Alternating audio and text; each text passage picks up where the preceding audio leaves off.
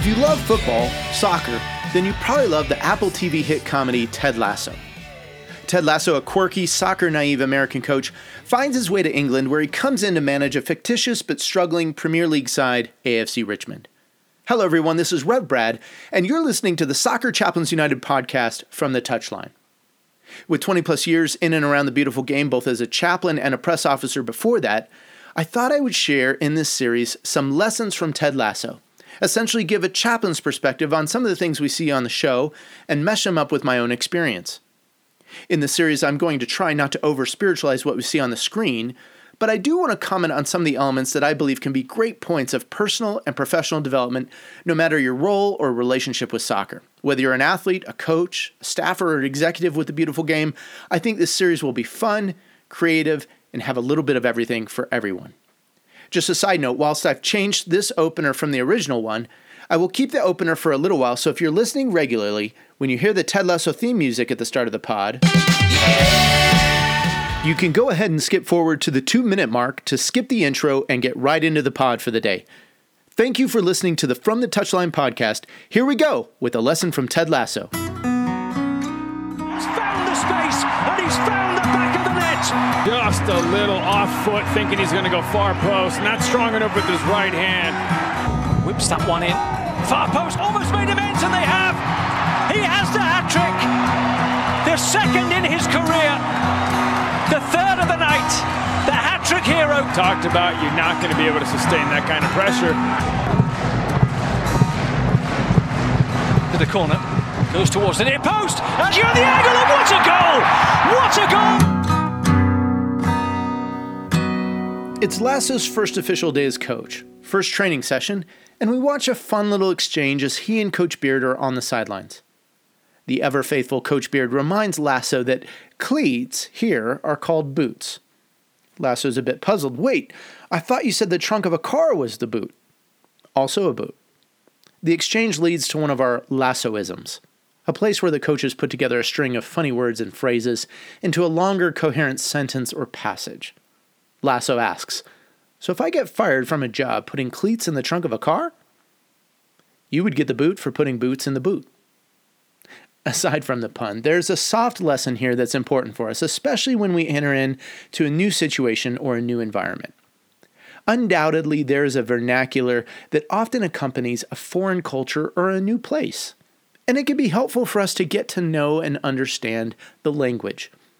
I don't mean necessarily learning a whole new language, although it can seem like that when we're in certain cases, but I'm talking more about how language is used in our particular context. We see this play out through the next few episodes of the show. There are certain words that Lasso doesn't quite know the meaning of initially, and several of the supporting cast have to help Lasso with the language.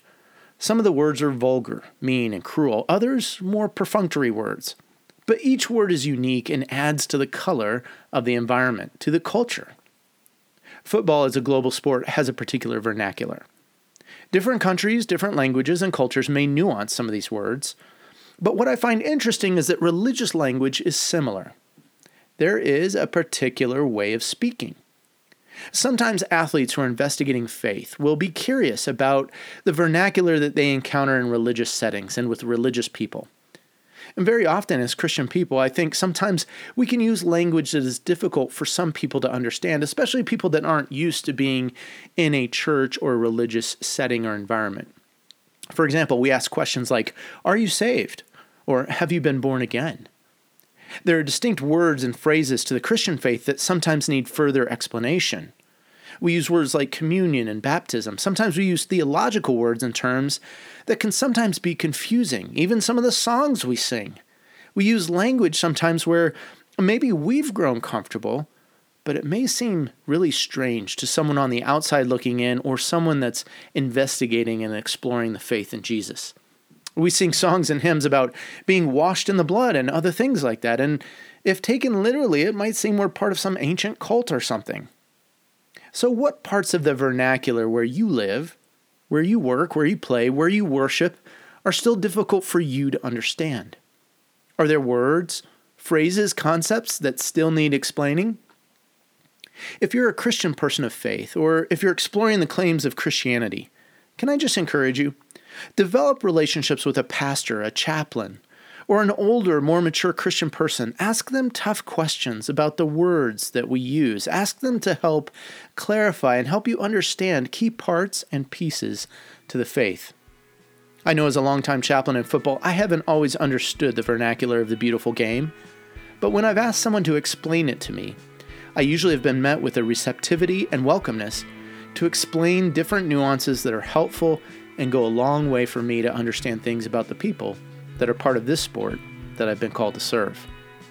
And in a similar way, some of my greatest thrill and joy as a Christian chaplain are the moments when I get to share stories or I get to try and explain different things about Christian faith and about spirituality in general to someone who's inquisitive or exploring. So do it. Learn the language.